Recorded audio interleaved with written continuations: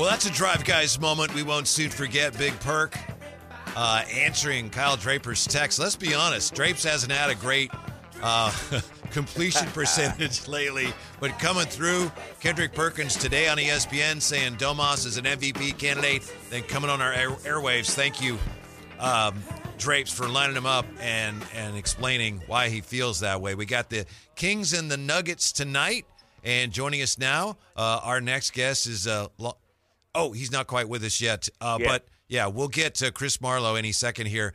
But what do you think, Drapes, of what Kendrick Perkins had to say? Your emotional leader doesn't have to be your best player. I know we've been talking about this today. So where are we with who the Kings' emotional leader is right now?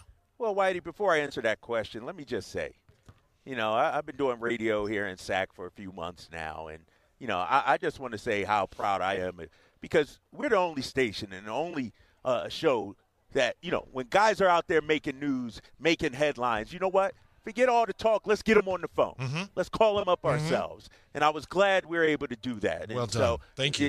You can hear all these other, sports personalities out there. You know what? We get the people that are making the news. And so that's how, we want to try to operate going forward. Mm-hmm. And so I was glad we were able to get Big Perk. Yeah. His message that your emotional leader doesn't have to be your best player, that's 100% true. I look at, you could argue, let's go down the street to San Francisco. Is Steph Curry your emotional leader? No. Exactly. It's Draymond. Yeah. And so it doesn't have to be the guy with the best skill. He brought up Patrick Beverly, and that's a guy I mentioned too. He brought up James Posey. James Posey. Exactly. Yeah. James Posey back on that 08 championship team. Guys who just have a compete level and a way about them that, you know what, you're going to respect what this person has to say. You know who else is like this to an extent? I think, and I would have loved to have this guy here in Sacramento, Grant Williams. Look what Grant Williams did in Dallas. Luka wasn't having it. Kyrie, it was too much for them to handle. They couldn't handle it. Mm-hmm.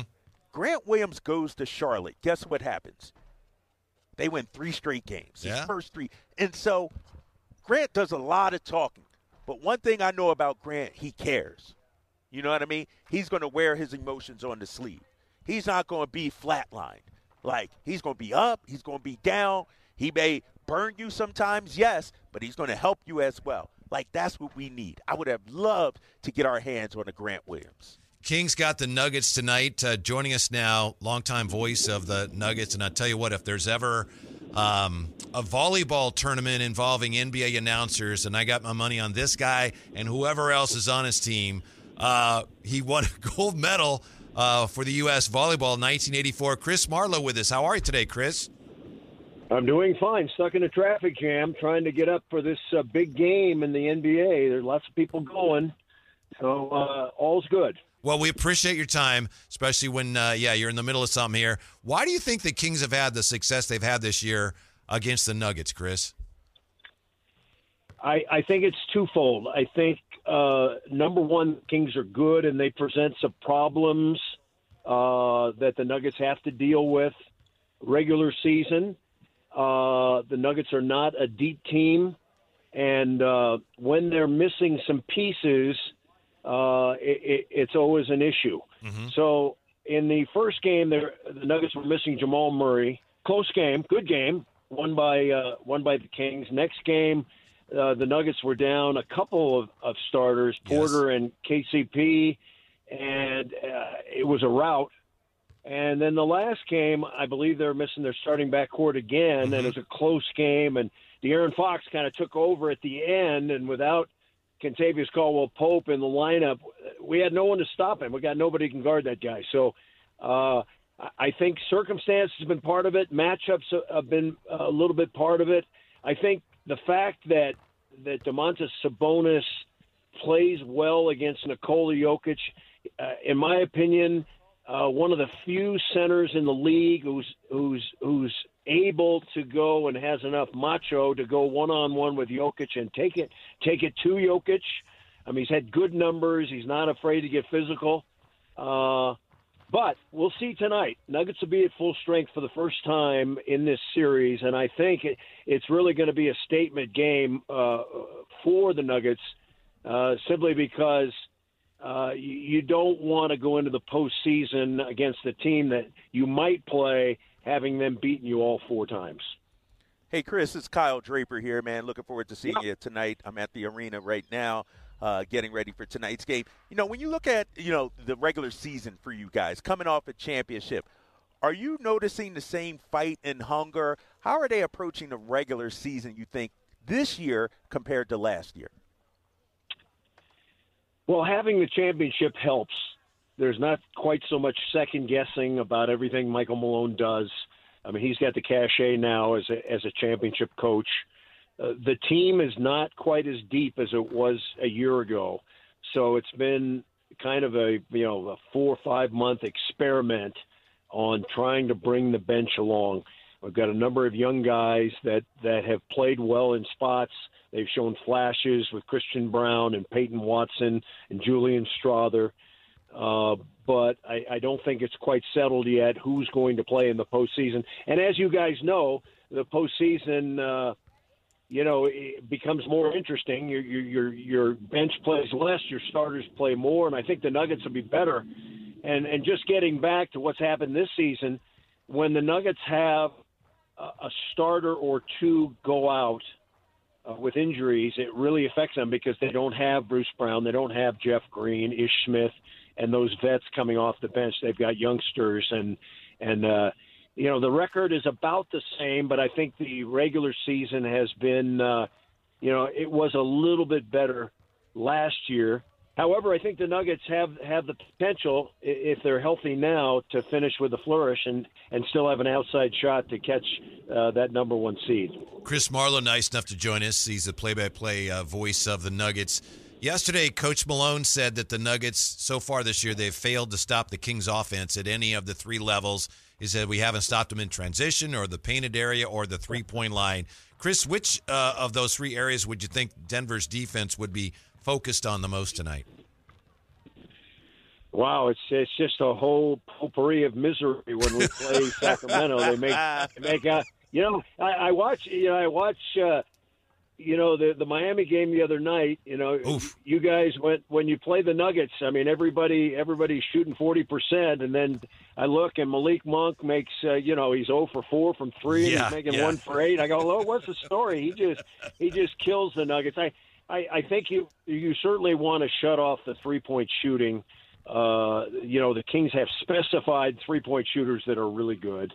I think one thing that makes it tough to guard the Kings, and it was interesting when we were playing the Warriors the other night, the defense is really good. We just double Curry when he comes off screens with Jokic and the guard, and they give the ball to Draymond Green at the free throw line, but he can't score from the free throw line. Right. All he's in there is in there to pass the ball.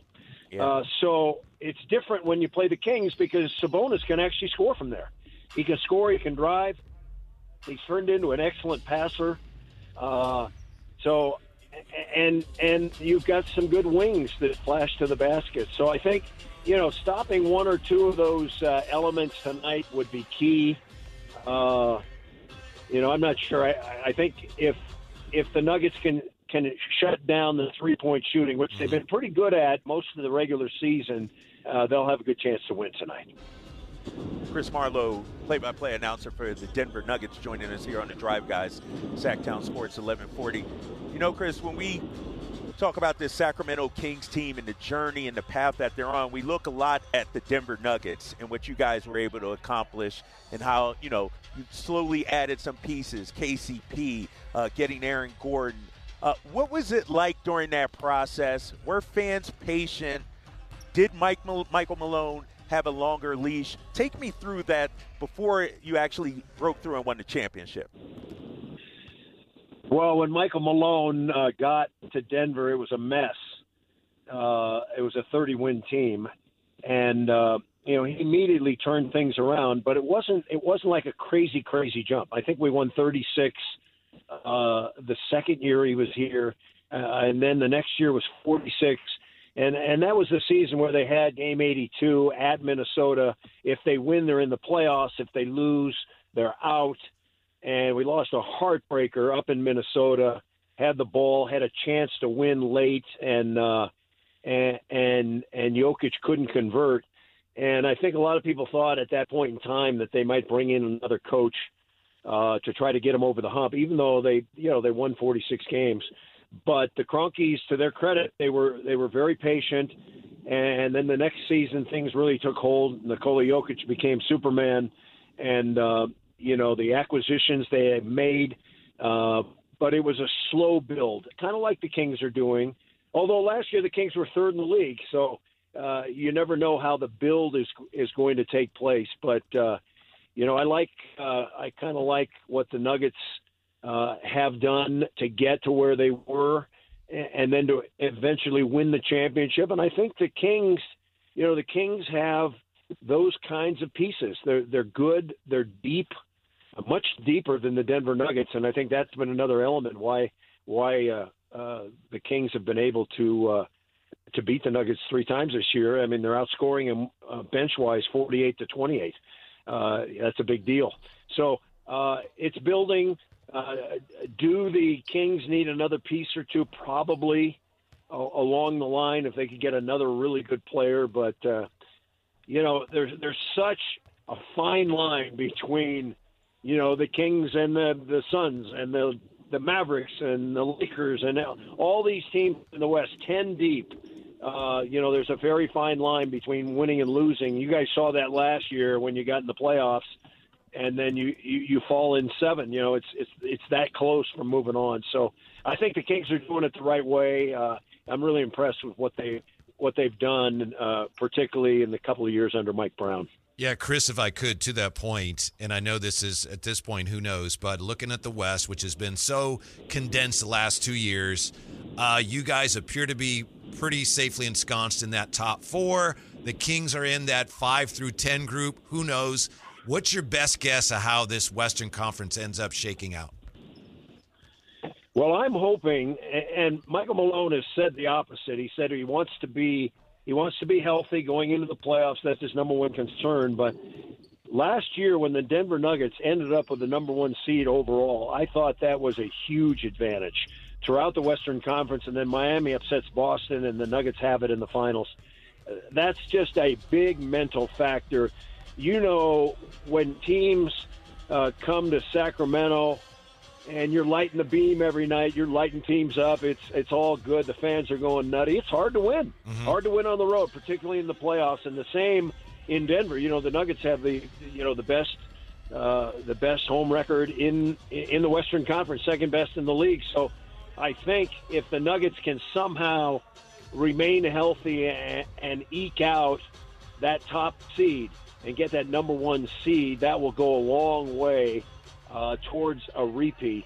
As for the Kings, they're going to have to battle it out. Boy, they sure like to finish 5 or 6 at the worst, because you don't want to get in a play-in situation. I mean, we've just got so many good teams that are hovering, 5, 6, 7, 8, 9, 10. Everybody's good, and anybody can win. So we'll see how it plays out. It's going to be interesting.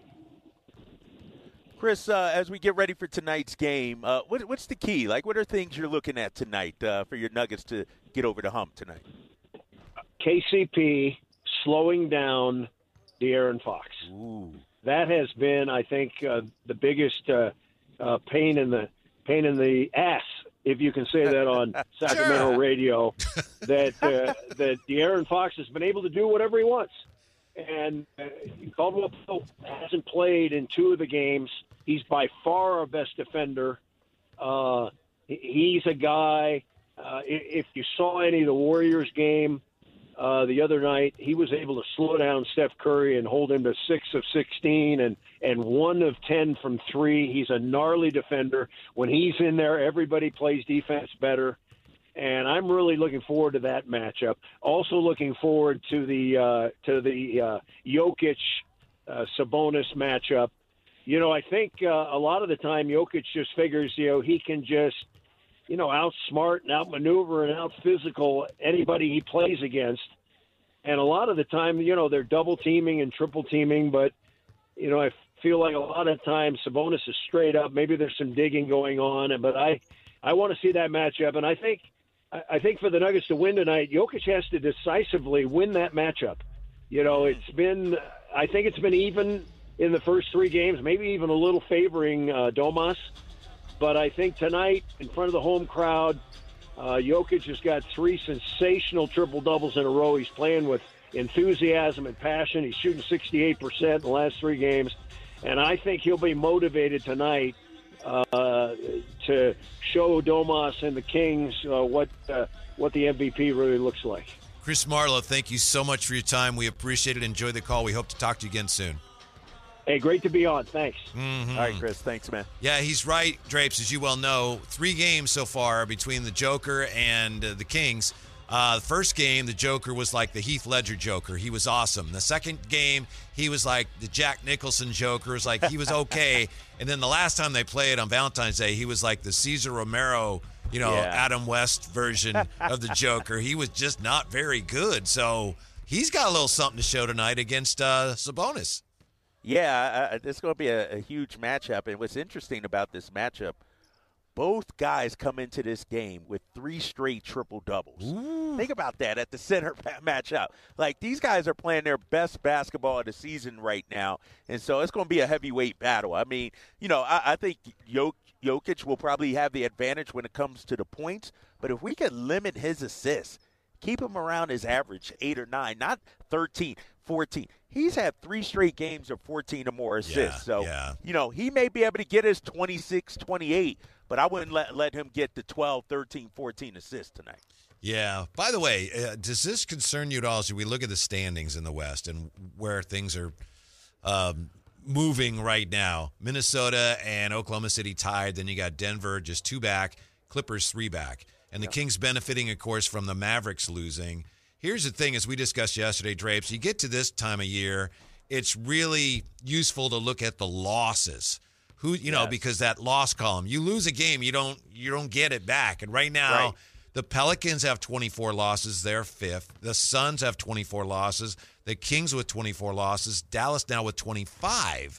But then the Warriors have 27 and the Lakers have 28. I mean, there's still that chance that the Warriors and Lakers work their way back in to the upper reaches of this play-in thing. Yeah, you got the Lakers for a game next week, too. Yeah. And so that's going to be key. But if you're Sacramento, and I looked at it, they have the most games remaining out of anybody. I think they're tied for the most games remaining. So they can sort of control their own destiny. They got the Pelicans one more time, but you lost that season series. Yep. And so you need to finish ahead of them by 1. So basically you're about 2 games behind the Pelicans right now. I'm talking – so the 5th seed is still a possibility for the Kings. It's going to be an uphill battle, no doubt. But, I like where they're standing. You mentioned the Warriors and the Lakers at 27 losses and 28 losses respectively. I'm not that worried about that because to me that means they got a 3-game advantage. I got you. In that area. I'm looking at the Pelicans. I'm looking at the Suns and the Mavericks and saying, we still control our own destiny against those guys. Like, we still can finish ahead of those teams. Mm-hmm. It's just, in the West, you lose 2 in a row and you sink. Like Dallas, they're now down to 8th because they've lost 2 games in a row. They've dropped from 5th or whatever they were, and down. So, 2-game losing streak can be very costly right now. That's how important all these games are down the stretch. Yeah, and we got 2 against Dallas coming up. Yeah, I think a split, okay, but if you could go 2-0, I think that would be massive. And you're right, man. And Mike Brown said it during today's shoot-around talking with the guys. Like, the time is now. Like, the playoffs are here now, especially in the Western Conference because you're battling for position. You're battling for seed. Every game is so important. And Mike Brown said it. He said, guys, let's not give away any more games. And so it's a message that's being, perpetuated throughout the organization and throughout that locker room. It's like, no, we got to be at our best right now. Where do you sit in those? That's just amazing to me. That's really fascinating. I know that you're privy to this stuff, but to think of you in the film session, what's that like for you? Where do you sit? Do you ask questions? No, I do not. And Mike doesn't turn to me. Drapes, you got anything? No, I'm like in the corner. I'm like a fly on the wall in there. They line the players up. They all sit in their chairs. They got a nice little big screen. They watch the film and everything. And me and Katie usually stand in the back, with some of the coaches. That's and everything. Great. Keep our mouths shut. So we observe things, some of the keys for tonight's game. And, and I was able to watch the film from that Miami game with them, and it's like, man, we thought they played well, it wasn't a letdown and all this, but then you see some of the little things that happen throughout the game where you're like, man, if we would have did this, if we would have got that loose ball, if we would have boxed out on that play, like those things add up. And so I feel privileged to be able to go back and look at some of the film clips that they pull like that. Mm-hmm. Since that loss to the Heat, we've been trying to figure out why are the Kings so inconsistent. Well, we have some numbers here that explain why they're so up and down. Also, the NBA has denied a protest today. Ooh. That and more when we come back. Drive Guys Sack. We take you up to game night this afternoon, and what a show it's already been. Kyle Draper in Denver. The big Kings news today, or some of the big Kings news, was the fact that Kendrick Perkins on ESPN said that Domas is an MVP candidate. And, I mean, his partners on the ESPN set, some of them mocked him, but then Kyle Draper sent out the Perkins signal, and Kendrick joined us. He was with us, and among other things, Kendrick explained to us that he had a feeling that Domas was going to be special from the first time he saw him when Domas was still with the OKC Thunder. You know what? I always knew. I'm going to tell you a quick story. So I just retired, and I went down to Oklahoma City. And I was watching Sabonis at shoot-around when he was a rookie.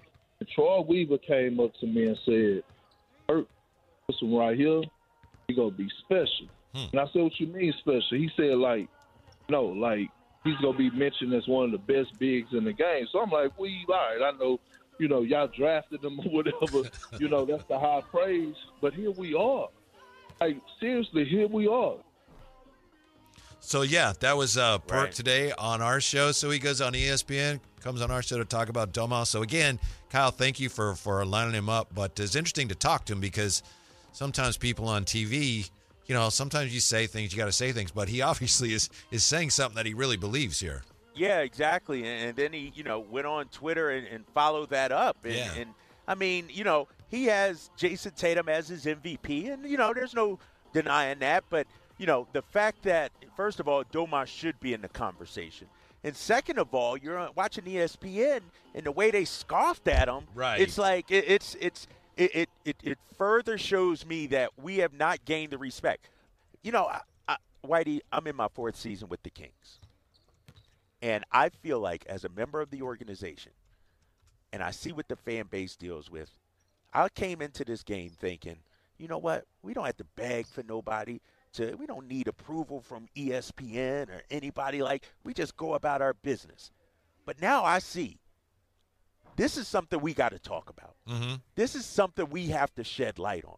Because not only is it ESPN, it's the darn coaches in the Western Conference that left this dude off the All-Star. When ESPN does it, I'm like, they got an agenda. They don't know what they're talking about. They're just trying to get clicks. They're kissing up to LeBron and AD and the Lakers. But when your own coaches in the Western Conference do it, that's what frustrates me. And so from here on out, when I see an opportunity to call somebody out for their Kings disrespect, I'm going to take it. Mm-hmm. I'm not going to say, oh, well, screw them. When Kevin O'Connor writes something that disses our boys, where John Hollinger disses our boys, I get it now, Kings fans. It's ridiculous, man. The fact that Domas isn't an all-star, but yet, as Big Perk said, he's a top 5 big man in the NBA. Name me 3 other centers better than Domantas Sabonis in the Western Conference. Can't do it. You can't do it. And so the fact that he didn't make it all-star, it's we didn't get a chance to ask Perk this, but I wanted to ask him, does it have to be done in the postseason now? Have we reached a point where the only way to earn your respect out there is to do it in the playoffs? Yeah, that's true. I think of not only Domas, but the team, too. Yeah. And even then, it's going to take a while. But, we saw that before here with the Kings. You win. You got to at least win a series and then maybe more. And then even that, because these biases against small market Sacramento, they're pretty deeply ingrained. So it's going to take a while for people to realize what's happening, what's really happening, what reality is as opposed to their perceptions of what's going on here basketball-wise in Sacramento. But we're moving in the right direction on that front. Yeah, I think so. I think, with the national TV games, with the wins, like this is a big game tonight. You sweep the Nuggets, this becomes a big game. Like this becomes a big win. It won't lead ESPN tonight. I guarantee you that because the Lakers and Clippers are playing tonight. That's going to be the lead on SportsCenter tonight. But if you beat the Nuggets tonight, and I hope the narrative tomorrow isn't what's wrong with the Nuggets. I hope that's not, with the talk shows. But if you sweep the Nuggets, I think that's a statement that people have to pay attention to around the league. As far as the disrespect you're talking about, thank you to Chris the Mom here on the text line. Chris the Mom says, I was just looking at clutch points and read some saying after the Heat's game that Sabonis is trying for a triple-double, not to win. He's not taking open shots. He's looking for someone to pass to, etc. Serious hate on the Kings and Sabonis. That's Chris the Mom with another example of Kings and Sabonis disrespect, Kyle Draper. That's a bad one. That's just dumb. That's just wrong. Thank you, Chris. But I don't disrespect me. Yeah. Thank you, Chris. But that's just bad. That's wrong. Wrong. Totally wrong, right? I mean, it's more hate out there, and I hope our guys use this as fuel, fuel for their fire. Like, come on, especially a big game tonight, And I do feel like he might not admit it. I do feel like Domas feels slighted about the All-Star, and he's sort of elevated his game even since then. And so here's another chance for him to make a statement. He's I don't want to say had his way with Jokic, but he's probably done as good of a job as anybody against the Joker this season, held his own against the Joker this season, and now is another opportunity to do it tonight. We've been talking about officiating a lot this year, a lot more than we'd like to be, and today the NBA, they denied an appeal from the Knicks. Remember, this is not the Knicks Pistons thing from Monday. That's a whole different thing. Yeah. But the Knicks lost a game, I think it was to the Rockets, where Jalen Brunson was called for a foul, where even after the game, the officials said, yeah, he didn't really foul him. We screwed up there. So the Knicks, they appealed, and the league today denied the appeal and said, what they said was, well, for an appeal to be successful, you have to show that the rules were incorrectly applied. Incorrectly applied. In this case, they're saying it was just a bad call. So sorry, that's you're out of luck, which is too bad. But here we are. It's too bad. I get it. It's too bad. But I wish there was something that could be done. Yeah. That could fix that. And I get it. Because as you know, Whitey, like in close games, there are going to be bad calls. It's going to be calls that the officials get wrong. Like, there needs to be some sort of automatic review trigger, an eye in the sky, a fourth official courtside or something that's looking at these controversial plays. Yeah. It shouldn't have to be on the coaches to challenge something like that. In that case, that wasn't even a challengeable play because it was in the final couple minutes. And so I get it. Officials are going to make mistakes. They're going to miss calls, but, man, if you're the Knicks, you got screwed on that one. Yeah, except then, well, you're right, but they got one back on Monday when there's a wild scramble at the end of the Pistons game, and I think it was Thompson gets a steal, starts going up court with seconds to go, and Dante DiVincenzo, that's a tackle that is a penalty in the NFL, and it was not a foul. Right? He went low. He's going for the ball. Right. Takes him out at the knees. That'd be 15 yards in the NFL. In the NBA, it's a play on. And the Knicks end up winning that game. Incredible. Monty Williams is still steaming about that one. Yeah, hopefully Monty doesn't get fined for that one, because he was 100% right. Yeah. I mean, it was a tackle. The official was right there. They swallowed the whistles. Did you hear also, though, that starting next year, this offseason, they're going to take a look at trying to level the playing field between offense and defense. Like right now, the rules are geared way too much towards offensive players. And so the league is going to take a look at that. I will tell you, though, and this is something I learned earlier today, that since the All-Star break, fewer fouls are being called, Whitey, to the tune of 3 less per game. I'm not surprised. League-wide, and this is for every team. And so I don't know if a mandate has been sent out or what, but I do feel like the league is trying to somewhat level it and not give guys so many fouls and free throws and everything like that. I think we could tell that. I didn't know the numbers, but they don't surprise me, and we've talked about that. It looks like the league has told the officials, and they're not going to do any of this publicly, like, we need more defense in the game, so you're going to have to let more go. And so what we're ending up with is guys with different interpretations, as you said a couple days ago, of what a foul is. So as fans, as players are going, the guy just hammered me. He says it's a foul, and you don't. Yeah, but I'm closer. So you end up with just confusion. Right. It's making a bad situation worse, which is unfortunate.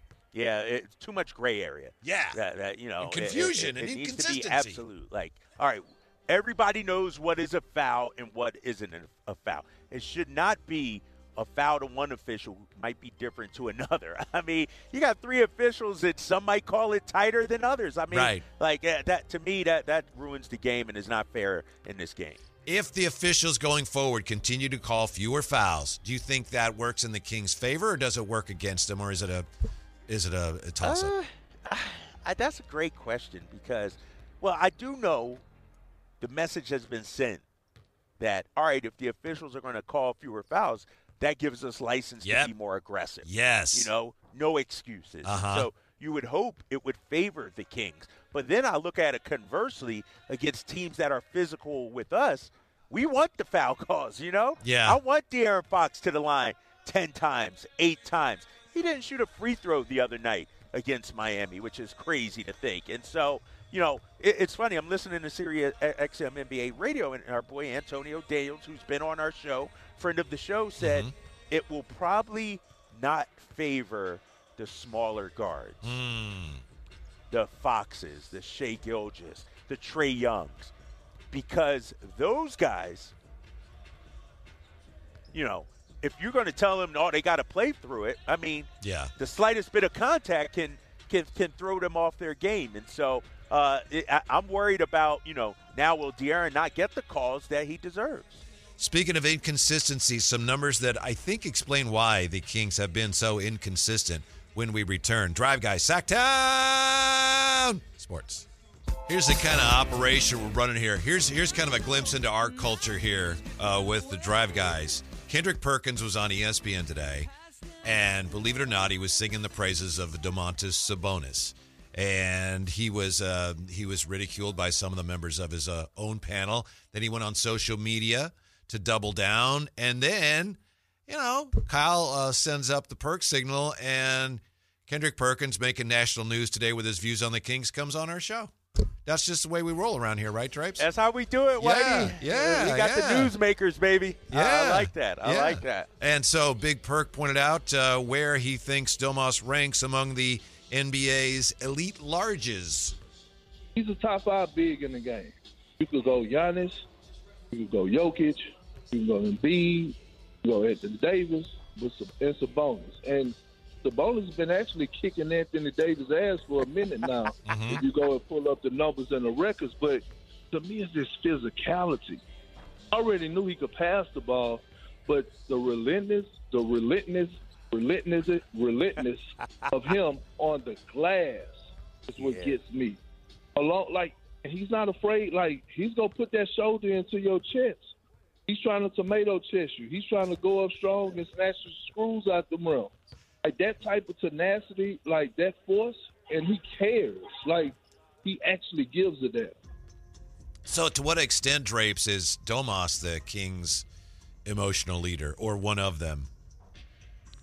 I think he is. It's a complicated question. It's not as simple as it should be. Right. It's because his leading is a little different, right? It's not.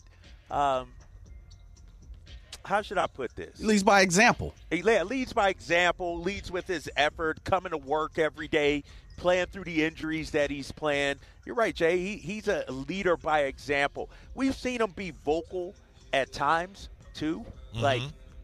I want him or somebody to be vocal towards the opponent. You know, like if Highsmith is getting layup after layup, next time Highsmith coming down the lane, he's getting whacked. Like that's you know, and Domas is a nice guy though. That's not his MO, but he leads by example with his effort and energy, no doubt about that. Two things. One, Domas is, I think, the only guy I've seen on the Kings you can see him barking at teammates on multiple occasions in the last 2 years. And then two, that Highsmith thing really got to you, didn't it? I mean, I understand it.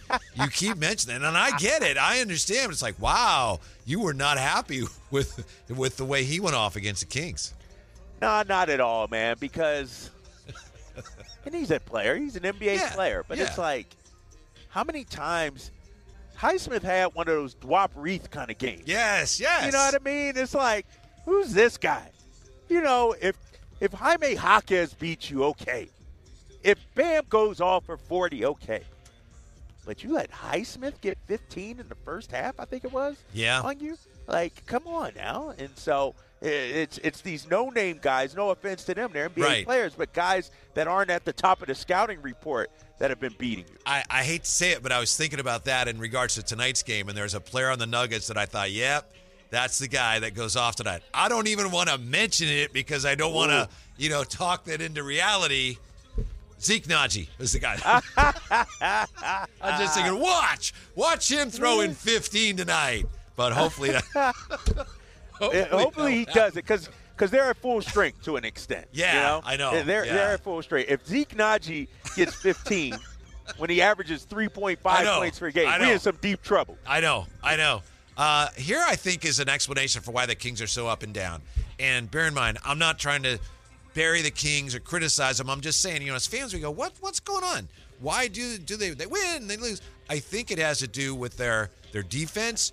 Drapes, if you disagree, please. Well, I don't have to tell you. I'm sure I'll hear from you on it. But just a couple of defensive numbers here. And defensive metrics are really volatile because it's so hard to parse them out, like what's really going on. But I have a couple here. This is one, defensive win shares, which is an estimate of the number of wins contributed by a player due to defense, okay? Minnesota has 3. They have the top 3 in this metric. Boston has 5 in the top 32. Here's where the Kings rank on this. Domas is 22nd in the league. This is defensive win shares. De'Aaron Fox, 67th. Wow. Keegan is 81st. Herter is 150th. Malik is 153rd. And Barnes is 198th. So, again, these things are not always, etched in stone. Right. But those are some pretty grim numbers. Defensive box plus minus, which estimates the defensive points per 100 possessions a player contributed above a league average, blah, blah, blah. Right. In that category, Minnesota has 4 in the top 20. Boston has 5 in the top 50. Here's where the Kings rank. Domas is 10th. Fox is 110th. Kevin Herter is 122nd. Keegan is 131st. Monk is 149th. And Harrison Barnes is 166th. So, I don't know about those numbers, Whitey. I was going because when you say De'Aaron Fox was 67th in the first one that you mentioned, and then 100th in the set, has he been that bad defensively, you think? No, but they reflect how bad the team has been, too. And that's the thing. It's hard to take a guy out of the team concept. Right. Because these guys are on the floor at the same time as other guys. And there's a reason why Minnesota will have 4 guys because they're the best defensive team. Yeah. Like Cat is second on one of these things. And and we know Cat ain't no lockdown defender. Right, we know that. But the point is, and I think we've said this before, the Kings really struggle to consistently guard people. And when you can't consistently guard people, you're going to have those games where what happened? You're going to be up, you're going to be down. That's where they are right now. Yeah. I got my guy G-Man to the right. Okay. G-Man, I told the story about last time we were in this building. I was like, G-Man, how'd you make it up those steps? You had to be huffing and puffing. I was winded. You're like, Drapes, I just used the elevator. So today I used the elevator. I found the elevator. So thank you again. Like in the Mile High City and then having to climb those steps, oh, my gosh, your boy was out of it. Right. You said you're a quick study? He said, I always said you're a quick study. There you go. Oh, yeah. Oh, man. Yeah. This is up here, though. This is like another mile. Like, we're in the mile-high city. Now I feel like I'm another mile above the mile-high city. That's how far up it is. Yeah, I got an NBA trivia question for you or the G-Man. You know, last night Max Strus made that long game winner. Yeah. And this is not that long ago. It's not like way back when. Who made the longest shot in NBA history? Do you know? Does G-Man know? Huh? Magic had one of them, but it's not the longest. Magic had G-Man, Whitey's asking a trivia question. Who's made the longest shot in NBA history? I thought it was Magic Johnson that heaved. I think it was against the Rockets. That was like 90 feet or 89 or something like that. 89 is the Magic had like a 70-something footer. Somebody had Who was it, G-Man? He can't. Way back. He says it was way back. It was, I think it was 2001. It was Baron Davis. Made an 89-footer. So he's like 89-footer, 5 feet from the baseline, and he throws it, and it goes in. Wow, B. Diddy. Yeah. I just saw Baron Davis Saturday at UCLA, as a matter of fact. Did you? Just chopped it up with him. But, man, I thought you remember that Magic shot, right? Yeah. The Magic one. We all remember that. Yeah. So and that was actually, I think Magic's was like a game winner. This one was just Baron Davis throwing it in at the end of the third quarter or something. Okay. So, wow. Yeah. Strus was, that was tremendous last night. And then a lot of people pulled up the Tyreek Evans Steve as well. So, no, that was great. That was great. Yeah. What's G-Man? Is G-Man feeling good tonight? Feeling positive tonight, G-Man, about this? No. Let's just here he is right here. We're going to throw him on the headset so you guys can hear the smooth tones of Gary Gerald. All right, G-Man. How you feeling What's about up, G-Man? Well, you always want to be positive, and there's always legitimate hope that you can do it. But to beat this team for a fourth straight time, and they're fully healthy now, and we kind of conveniently forgot that when we were here a week or so ago. That Jamal Murray didn't play. Contavious Caldwell-Pope did not play. Two starters, and, that's huge. Yeah. So, tonight I think you better lace him up real tight. Hey, Gary, how proud are you of Kyle for thinking to take the elevator this time? Well, when I was walking my way from the locker room and came out, and I kind of looked up in this direction, and I thought, I bet Kyle remembered the elevator. Hey, I only had to walk those steps once, and I was like, never again. Oh, my God. Yeah. That'll do it. It's not even at the top of the concourse, like the main level. You got to go up another level. And so, the elevator came in handy today, for sure. You're talking about the long shots. Yeah. Baron Davis, that's 89 feet. And last night, I'm sure like many Kings fans, as soon as I saw Strus knock that one down from well behind the midcourt line, I'm immediately thinking about Tyreek Evans in the game against Memphis. Yes. O.J. Mayo had just hit a shot to give the Grizzlies the lead with, I think, like 1.4 seconds to go. No timeout. Inbound pass. Tyreek gathers and lets it fly from just behind the midcourt line, and it was the same euphoria. Yeah. You remember the call from that game? Like, you remember? I remember it for a couple of reasons, because Fat Lever was sitting in with us doing color commentary, and Fat was so excited, all you heard was, "Woo!"